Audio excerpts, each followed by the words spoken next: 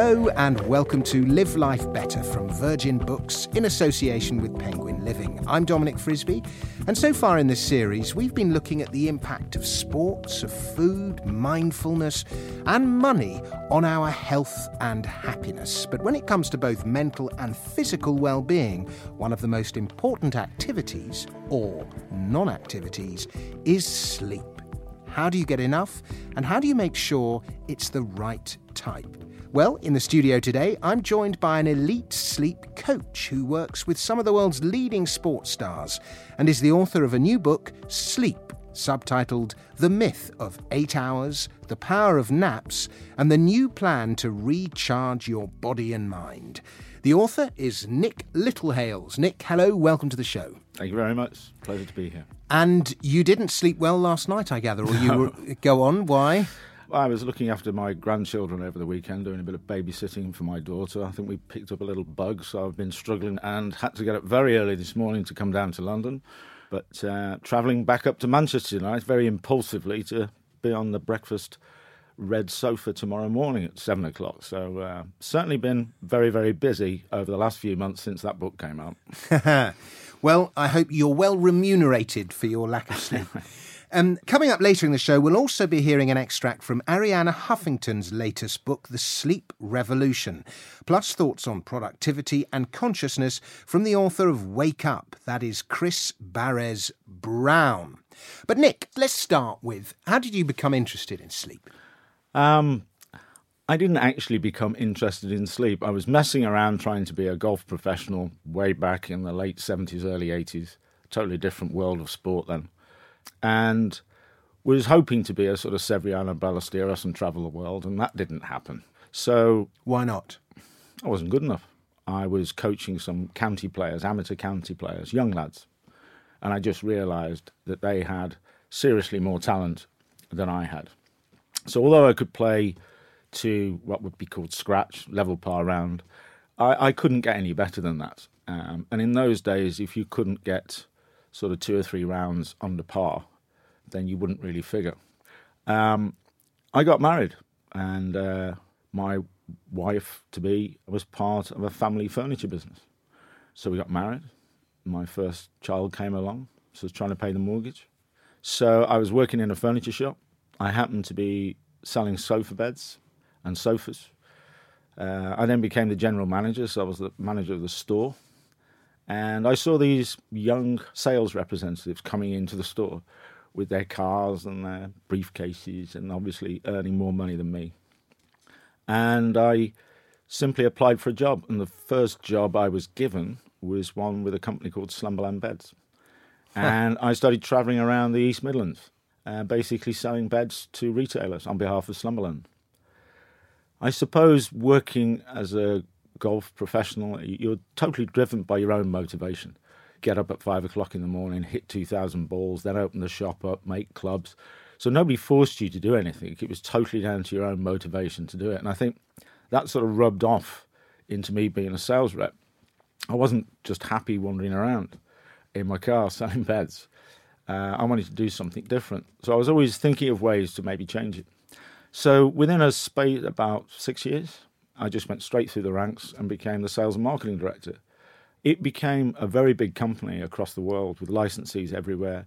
So pretty much I'd experienced all the weird things about how people sleep all over the world, and also got involved with the clinical side to learn more about how important it was. And I was one of the founder members of the UK Sleep Council and was chairman of that for a while. So I think I'd been studying sleep all that time ever since I became a sales rep.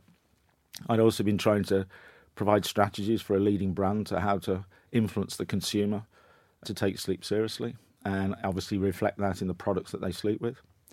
And then during all of that time, one thing that always sort of fascinated me was that whilst everybody would understand how important sleep is that pretty much everybody I'd ever met just took it for granted. And so I just became a little bit sort of disillusioned with that whole process and decided one day in a little midlife crisis moment, sat in my office, to maybe see if the world of sport was doing something that I wasn't aware of that I might be able to translate into my world. And that's when it first became, my role as a sleep coach in the world of sport started. How long ago was this? You're talking about 1998. Okay. So approaching sport on the subject of sleep, when there's no sports science people around, there's no data collection, it was very much sort of clip around the ear holes, get onto the pitch and do your thing. To be actually discussing sleep in that time was a pretty significant battle to get anybody to be convinced about it. Now, I think one thing I've always done, I've always slept well. I'm quite lucky in that regard. Yeah. But I've also always valued sleep, and I think as humans, we value sleep. We've always known how important it is. And I think back to my days as a drama student. I remember Richard III, the Shakespeare play, when before the great battle at the end of the play, Richard III has a terrible night's sleep, plagued with dreams, and Richmond has a great night's sleep. Okay. And, of course, Richmond goes on to win the battle. So, this is Shakespeare writing. So I think we've always known about, subconsciously, if you like, about the important... What's new is this science of sleep. So how important is sleep? In any period of time, as the human wanders around over a 24-hour period, then at some point you've got to go into what's classed as a sleep state. Basically, the brain will shut everything down to a point, and so you can have rejuvenation, you can have repair, and everything within your body, because it's not functioning as an active human, you can repair and rejuvenate yourself. And that's really important, particularly mentally. So as you start as an infant, this process is done naturally, so you can't override it. You'll simply sleep for a long period of time, 14, 16, 18 hours. And then as you start moving into your teens, we start to move towards this sort of 8-hour period. About 30% of your day has to be in this recovery period. So once you move into that area, you've got to be really thinking carefully about everything you do from the point of wake. Because what a lot of people get wrong, or get a misinterpretation of, is that they can do things in the last hour or so prior to sleep to give them better quality. It might be herbal teas, it might be supplements with valerian in them, or tryptophan, or melatonin, or it might be, in the old days, having a hot milk drink. But the reality is, it's everything you've done from the point of wake that's going to determine the quality of your sleep later on in that period.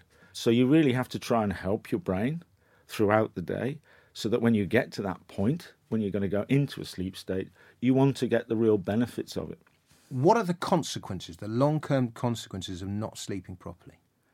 Now, what's been coming out recently in research is where we haven't always related it to quality of sleep, but they're linking it now to dementia, Alzheimer's. That's what I was hoping you'd say. Right? In the younger generation, we've got type 2 diabetes, we've got weight control and obesity, we've got a lot more broader range of mental issues. Am I right in saying, this is a documentary I remember narrating once, it was all about the effect of drink on the mind, and drink and memory loss. And one of the reasons they reckoned that alcoholics have such appalling memories is that it's because the alcohol interferes with the way you sleep. Yeah. And thus, when you sleep, your memory doesn't do all the reprocessing and things that it does. Yeah. So in other words, it's not necessarily the alcohol that affects your mind, it's the effect of the alcohol on sleeping that affects your mind. That's exactly right. And I think there's so many myths and misconceptions around a lot of things that once you start looking at it, like you've just pointed out there, is alcohol, in its sense, is stopping the quality of sleep. So the side effects of poor quality sleep, whether it's for an hour or 8 hours or 30 minutes midday as a nap, whatever it may be, the quality of it is not there. So you're almost wasting valuable time of your life doing it without the real benefits. So not having a good approach to how you sleep and know more about it can really, really affect not only the short-term period, but the longer-term period of your life, with all of those things from physical to mental. Now, I worry about my kids. I try and force them to go to bed early during the week, but they won't do it. No. And then, of course, they're up at 7 in the morning for school, and they're utterly exhausted. and I'm sure I was the same, but do teenage kids get up too early? Yeah, simple as that. Maybe we'll touch on it later, but there is if you'd just had 30 minutes in maybe a biology lesson at school about the circadian rhythms of the day, your own personal chronotype, which is your sleep characteristic, and the fact that we as humans have always slept in what's called a polyphasic way, which is shorter periods more often. We only started sleeping in one block at night when we invented the light bulb. And with this little bit of knowledge... Is that right? Yeah. With this little bit of knowledge... Is it a boy or a girl? You got boy and girl. Boy and girl. Well, actually, boy, girl, boy. But I'm talking specifically here about the eldest boy and the eldest girl. Well, if we call them Jane and John, you spot the fact that John just wants to get up in the morning, rushes downstairs, wants to eat his breakfast, gets his laces on his shoes and wants to get going. But Jane doesn't. Drags her along, doesn't want to have a breakfast, is ratty, and all that sort of stuff. And basically all that is they might be...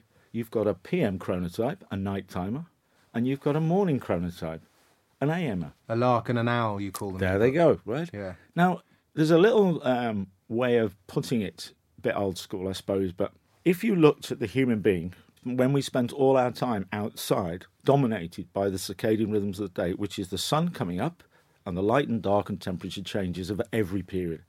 So as a human being, we've always interacted with it. So Jane and John, they're asleep and the sun starts to come towards the horizon. So the light starts changing.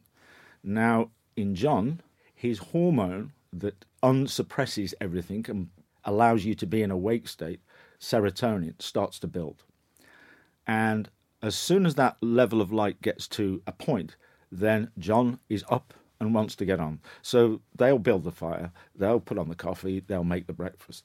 Whereas Jane, her serotonin level is about 1 to 2 hours behind John.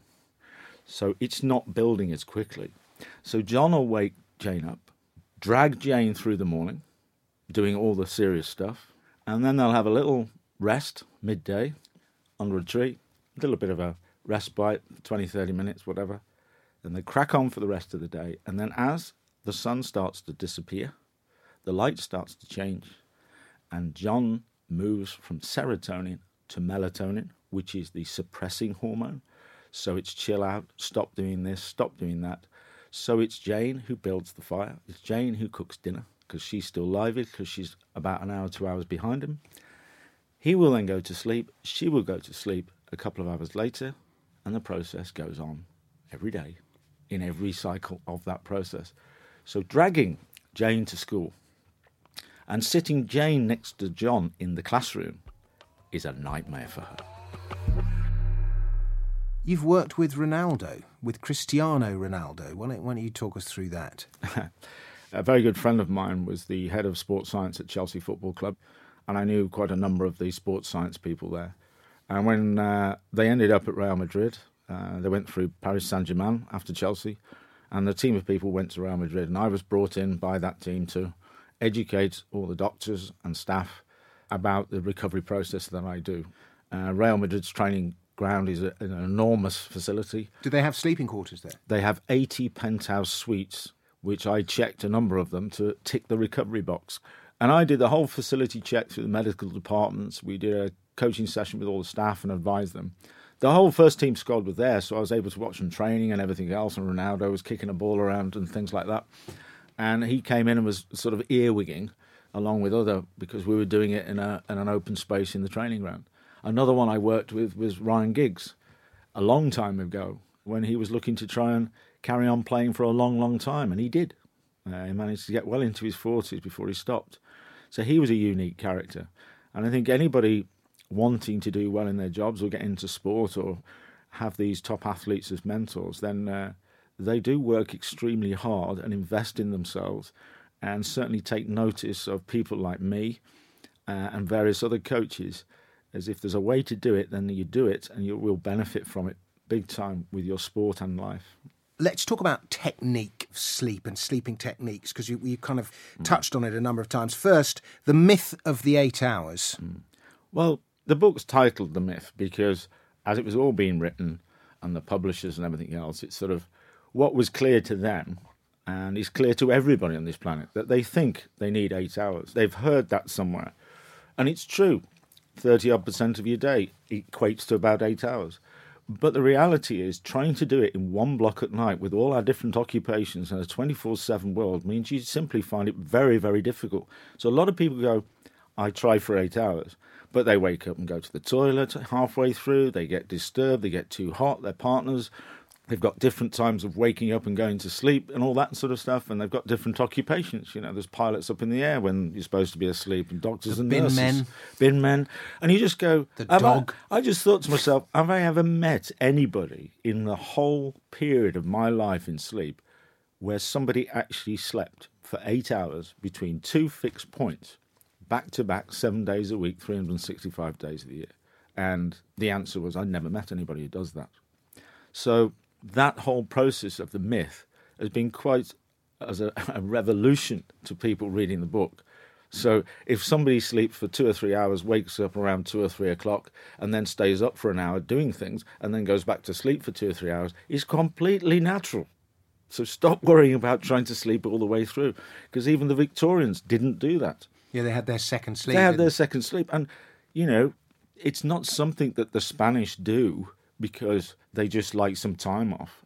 The siesta period between 1 and 3 is when, as human beings, part of that rhythm process, circadian rhythm process, the urge and need to sleep for us as humans is at its peak.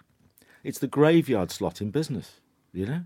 Talking straight after lunch, presenting straight after lunch is difficult.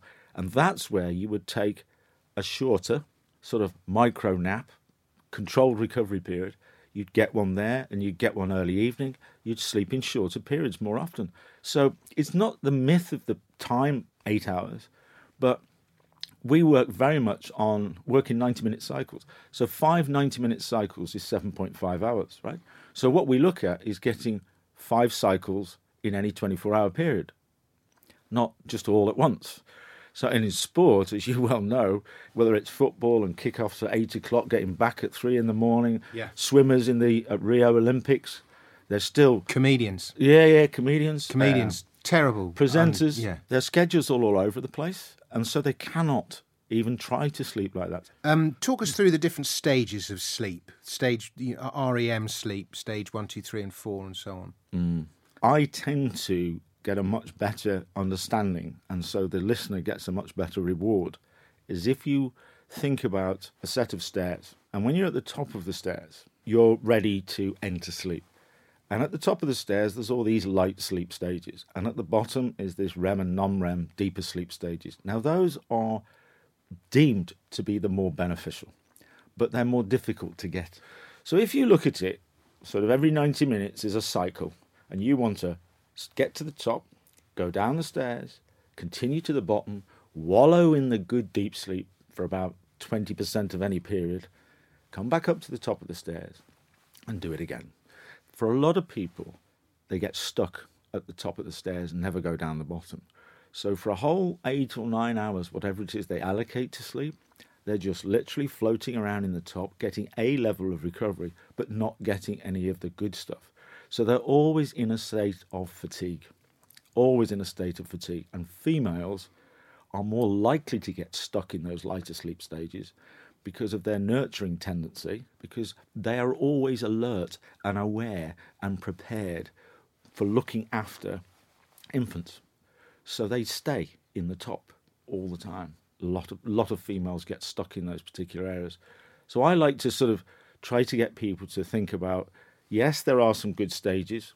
If you come to the top of the stairs and you're completely knackered from whatever you've been doing, and your head hits the pillow type scenario, then you'll just fly to the bottom of the stairs, get into that deep stuff, come back up, go down again for a couple of cycles, say 3 hours, and then you'll wake up and feel quite refreshed around 2 or 3 o'clock in the morning. And you go, what's this all about? Is because that's what happens. Your brain has taken over and dumped you into that deep sleep, and now you're awake. The other one that happens is if you really are messing around at the top of the stairs for 2, 3, 4 cycles, then when you get towards the end of that period, the brain will actually dump you into deep sleep, trying to catch up. And that's when the alarm goes off. and you feel like you've been run over by a bus. A 90-minute cycle could be far more beneficial than 2 or 3 hours doing it, getting stuck at the top of the stairs. So tell us how to get to the right stages of sleep quicker and better. I think it's just being prepared for it. If you start to approach sleep as mental and physical recovery periods, so it's not about wasting time, it's about this process, then if you go throughout your day and every 90 minutes you need to get little tiny recovery breaks in to help your brain, because we've got information overload all the time now with everything we're doing. So you just need to walk away from what you're doing, go and have a cup of herbal tea, or if you've got a 2-litre bottle of water on your desk, put it back in the canteen so you have to go and get it. Going back to some sort of more processes and daily activities that create little recovery breaks, being able to use mindfulness, which is great, meditation to help to have these little breaks, to have a nice balance between exercise and recovery. Just all these little things start to build up. I find exercise unbelievably important in terms of getting to sleep, just for the simple fact that it makes you tired. Well, it sounds basic, but it isn't. It's there's a lot of things go on when you're doing exercise, and it's escaping from the world, isn't it? When I hear people I try to get my kids to shut their tech down at night because the blue light and they're on it all the time and gaming. Hang on, this is their world. What you really should do is encourage from day one with your children, as you mentioned earlier, is start to bring things into their daily routine where it actually is a tech break. So taking the dog for a walk is a tech break. When you go swimming, when you go riding bikes, all of these little things are all areas where we're away from the world. And so exercise, to some, is important because of what they do, but to others, it's a great way to create space for you to just be a human. Now, obviously, we can't talk about sleep without talking about dreams. So I thought we'd leave this section to another author. She is the co-founder of the Huffington Post. Here is Arianna Huffington reading from her book, The Sleep Revolution.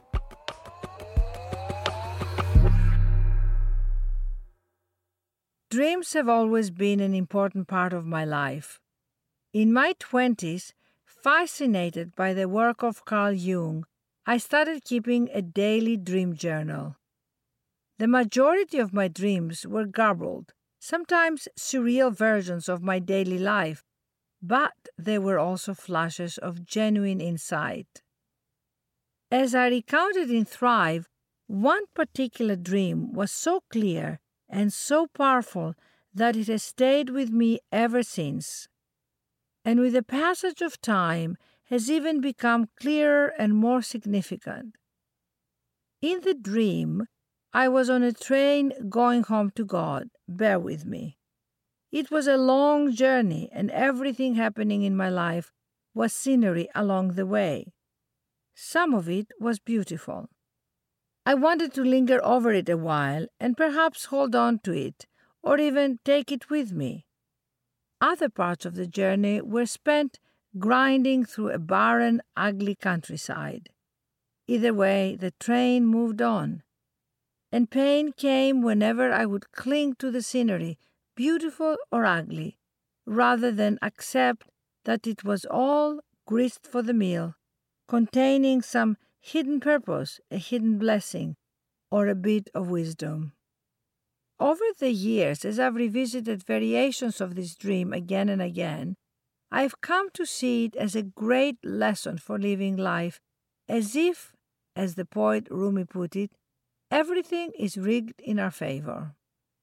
Through our dreams, sleep opens up a pathway to other dimensions, other times, other parts of ourselves, and to deeper insights that lie beyond the reach of our waking consciousness.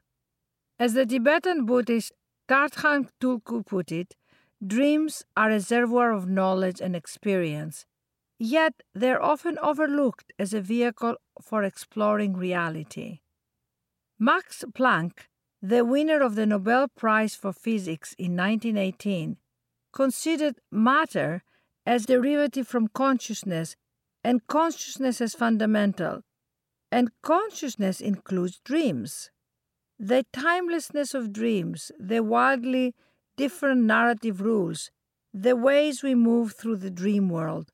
All of these allow us a unique access to our intuition and inner wisdom. We live in a world in which we relentlessly track our time, revere data over wisdom, and we are consumed with our work and our devices from the moment we get up to the second we drift off to sleep. That's why the mental real estate that our dreams occupy is more valuable than ever. Technology may let us travel across time and space in an instant, but our dreams allow us to span deeper parts of ourselves. Words by Arianna Huffington there from her book The Sleep Revolution, on the importance of dreams and unlocking that state of unconsciousness. Our dreams let us explore deeper parts of ourselves. How about that? Now, Nick, we were talking earlier about the different stages of sleep. How important is the dream state? The dream state is important. Some people will experience quite violent dreams. They'll remember everything, and they can even sort of experience actually being physically in a dream. And you've got night terrors where it goes a bit too far.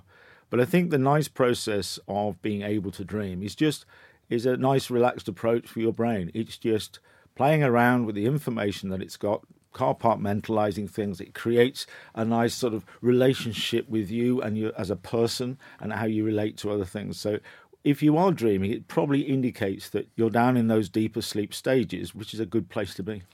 Now, let's talk about optimising your sleeping conditions, and I imagine with your time at Slumberland, you know all about this. Well, all the time, I was designing products for people to sleep on and with. And you're trying to take all the information you know about the importance of sleep and how that translates into product.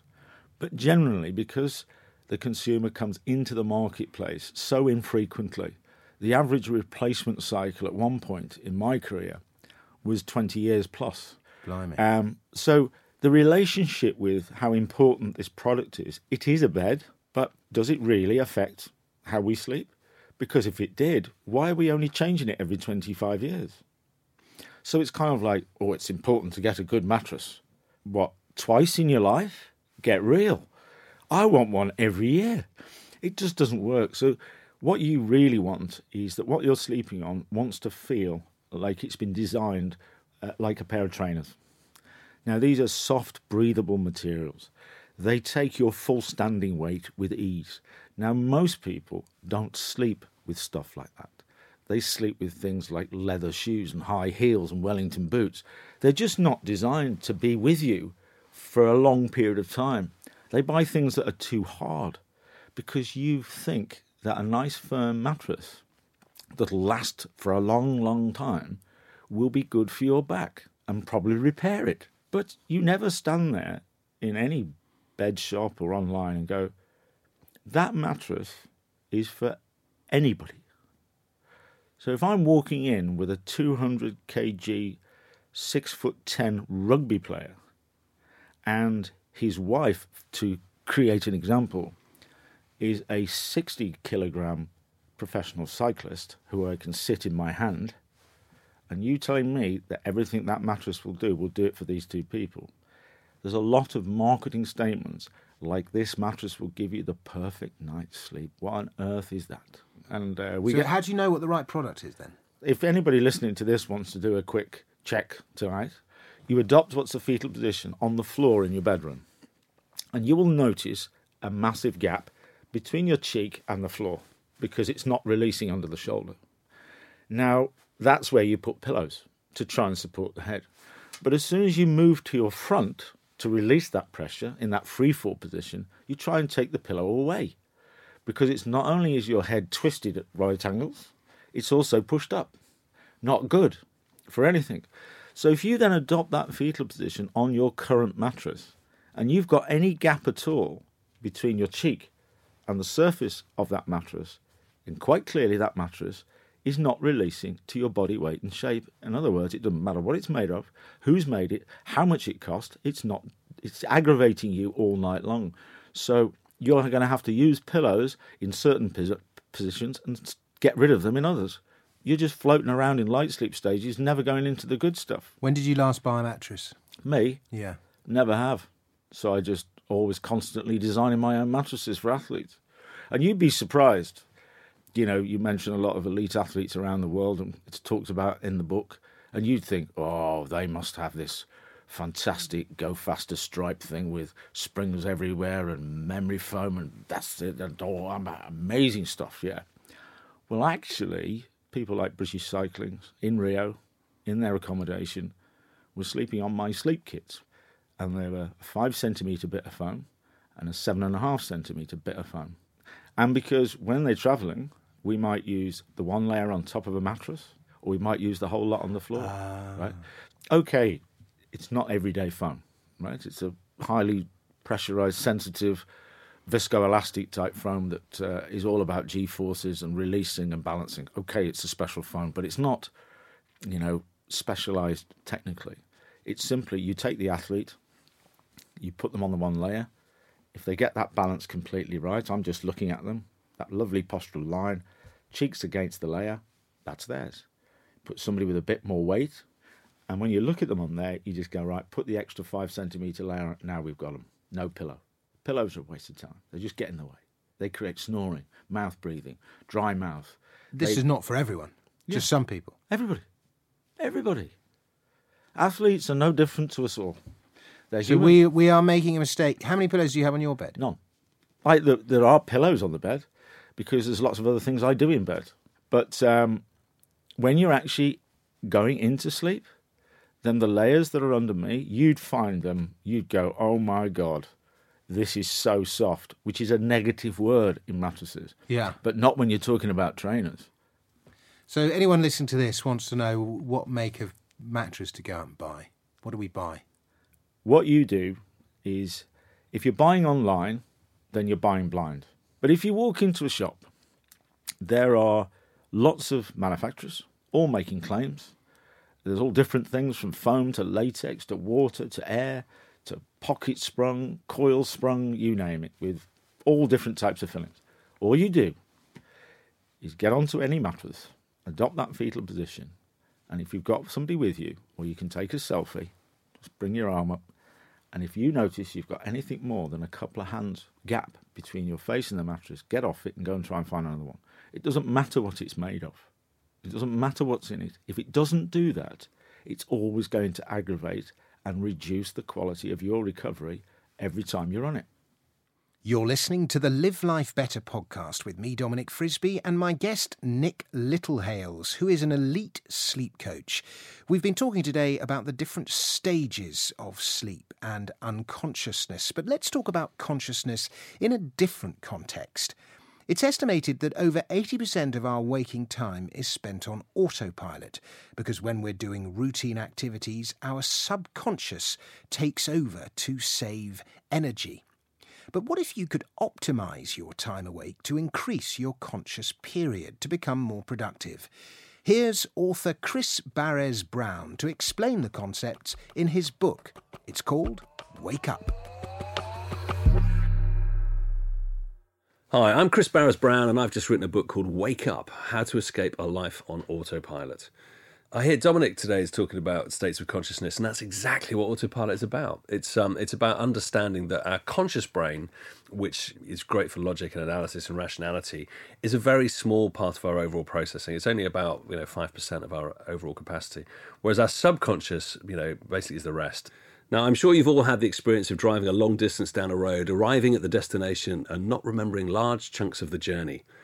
That happens because our brain tries to save energy by doing things we've always done. Because our conscious brain uses loads of fuel. It's like a V8 gas-guzzling machine. So the way we save energy is we get our subconscious to take over when we do anything that looks familiar. So in this particular case, you get into a car, you see the steering wheel, the seat, the road, your subconscious goes, hey, I've seen that before, I know how to look after this, and it kicks in, saving us loads of energy and helping us still arrive safely at our destination. Now, we know it happens when we drive cars. Truth is, it happens every day of our life. It happens when we are at work, when we are with our loved ones, when we are living our lives. So Wake Up is all about learning how to deliberately switch off autopilot at certain times during the day so that we can be more conscious, more connected, and lead a more extraordinary life. So most change programs involve doing big drastic things, and they often don't have much success, largely because too big a change scares us. So we just revert to norm. So my belief is if you want to make change happen, make it simple, accessible, little things that you can do every day that have some visceral benefit immediately. So Wake Up is designed to do just that. It's not stuff that goes on your to-do list. It's not stuff that's onerous. A simple example of that is one of the exercises to start the day by just talking about what you're excited about with your family over breakfast. And then you finish the day by talking about what you were grateful for. It doesn't take lots of time. You don't have to make a big effort, but actually it can have a huge impact on your overall well-being. Another one would certainly be dancing. I had no idea how many closet dancers there are in this world. How many people who, when they shake their booty and get some rhythm happening, feel so much better about their lives. And all I did was say, once a day, just, crank up your favourite tune to 10 and get a wiggle on. And everybody who took part has carried on doing that because they found it had such a benefit. So I invented the 54 things that are in the book, 54 activities or exercises that you can do. But as time has gone on, we have adapted them. We have learnt from other people about what they've done. And actually, the whole idea is that base grows massively. So there is an app that goes with the book, which is also called Wake Up. And people can load up their own experiences and activities onto that. So we've now got thousands of different things that people can do. And my belief is that the more that we can share and learn from each other, obviously, the more choice that we have. So although there's 54 in the book, I'm hoping that, before long, we have hundreds of thousands of things that people can do. So for the last 12 months, we've been experimenting with a load of bloggers who have been trying out the exercises and seeing what worked best for them. And it's been fascinating because different people react to different experiments and activities in different ways. So one of the ones that I found has created a lot of energy was one which we call sharing the love. So one of the bloggers who runs a pub, and as he said, he grew up expressing his emotions with his fists. Sharing the love seemed quite intimidating because what you have to do with that is you just find people who are in your life and just find one person a day and tell them what it is that you love about them. And he found it amazingly impactful because, number one, it deepened his relationship with people that he lived with. On the second point, he found that because he was sharing the love, he started to prime his selective attention to spot more often when people were being brilliant in his life. So therefore, everything started to look a bit more rosy and he started to feel more positive. So that was one that was quite surprising as far as its impact's concerned. But I came across an amazing chap at a wedding. His name is Ernie. And he's one of these guys who just had that sparkle in his eye, and he just had more energy about him than most people you meet. And when I asked him what his secret was, what he said to me was, it's going to sound a bit weird, but what I do every time I go to the loo is I do 20 press-ups. And I went, that is freakishly weird, actually, Ernie, but there's something in it. And what it meant for him was that every hour or so, number one, he got some blood pumping around his system and therefore got more conscious so he could look at his day and go, actually, am I doing the right thing? Do I have the right energy? And number two, he was incredibly fit. And I just thought, if only we had a few more things like that. So the feedback we've had from people adopting these little behaviors that have been tiny nudges to help them become more conscious has been extraordinary. So from his little piece of inspiration to what we've done now, I could never have predicted how far we've come, because not only are people saying that they feel happier, they feel as if they're more conscious and more awake and they're leading a more extraordinary life.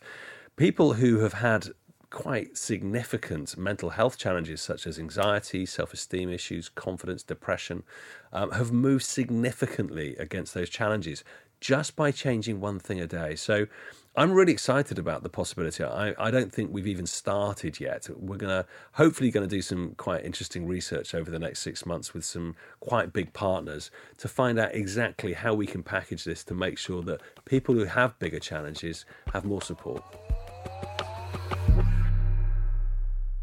You're listening to the Live Life Better podcast from Virgin Books in association with Penguin Living. And that was Chris Barres-Brown there talking about his book, Wake Up. I'm Dominic Frisby, and I'm joined here today in the studio by Nick Littlehales. Nick, we've just heard Chris refer to the fact that around 80% of our waking time is spent on autopilot. If we were to sleep more, do you believe we could access more of that conscious time while we're awake? In other words, can we improve?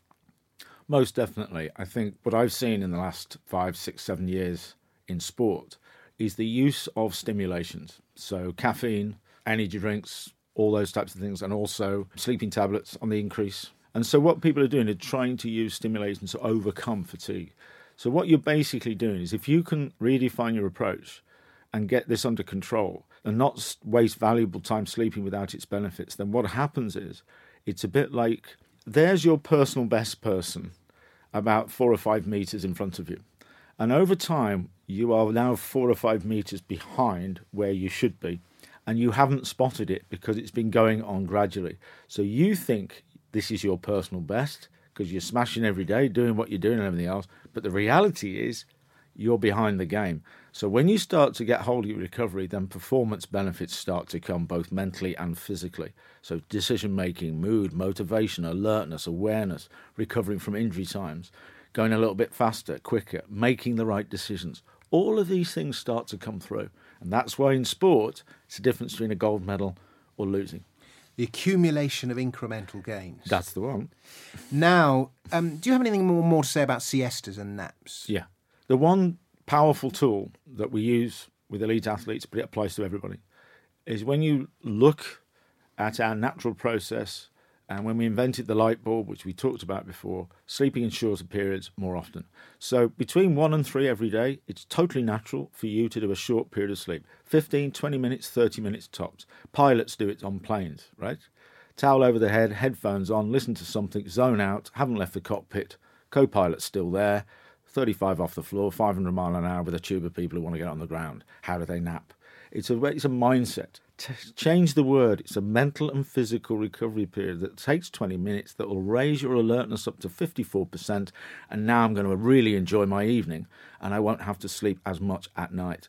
So napping is not old people sat around the fire. Napping is not snoozers are losers.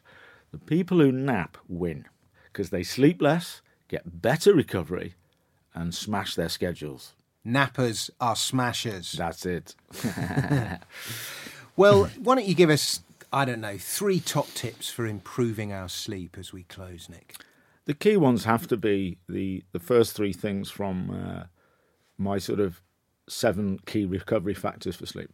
One is literally just learn more about the circadian rhythms of the day. This is sun up and sundown. You're not having to invest in anything. Just put it in the browser, get more awareness of it, and you'll start to realise there's certain things every day that you can start making little changes to unlock better recovery. The other one is to know your chronotype. You may not be able to change your occupation and everybody around it, but just realise that in the morning, I do all my business accounts and everything adds up and I make profit. If I try to do that in the afternoon, I'm wondering whether 1 and 1 is 2. If you know your chronotype, then you can avoid certain things or stop them impacting on you so much. Really important. Or choosing the wrong job. And the other one is to stop thinking about sleep in hours, is to shift it to 90-minute cycles. And now you can start to chop up your day in 90-minute periods. It creates all of those little opportunities throughout the day for little recovery breaks, 2 or 3 minutes. And then you go all the way through and suddenly you can start to explore whether you're a 3-cycle, 4-cycle, 5-cycle or 6-cycle person. And once you start getting there, things really do start to change. Great stuff. Well, Sleep by Nick Littlehales is out now at all good bookstores. And Nick, if people want to find out more about you and what you do, as well as by reading your book, how else can they follow you? We're on all the main social media channels through Twitter, Instagram, Pinterest, at Sport Sleep Coach. It's sportsleepcoach.com. And on there are various coaching services that people can access. And we are providing free content all the time through blogs, through Twitter, really putting out a lot of great information all the time if people want to link up with us. Well, Nick, it's been a real pleasure and some really interesting stuff there. Thank you very much. Thank you. So Sleep by Nick Littlehales is out now at all good bookstores, as is The Sleep Revolution by Arianna Huffington and Wake Up by Chris Barres Brown. A big thank you to them as well. Remember, you can find out more about the authors featured in this episode at virgin.com, where you'll also find more motivational tips, podcasts and advice. And we'd love to hear from you. Get involved with the conversation on Twitter at PenguinLivingUK using the hashtag #LiveLifeBetter. Live Life Better is a Pixiu production for Virgin Books in association with Penguin Living. Join us again in 2 weeks' time. But for now, from me, Dominic Frisby, it's goodbye.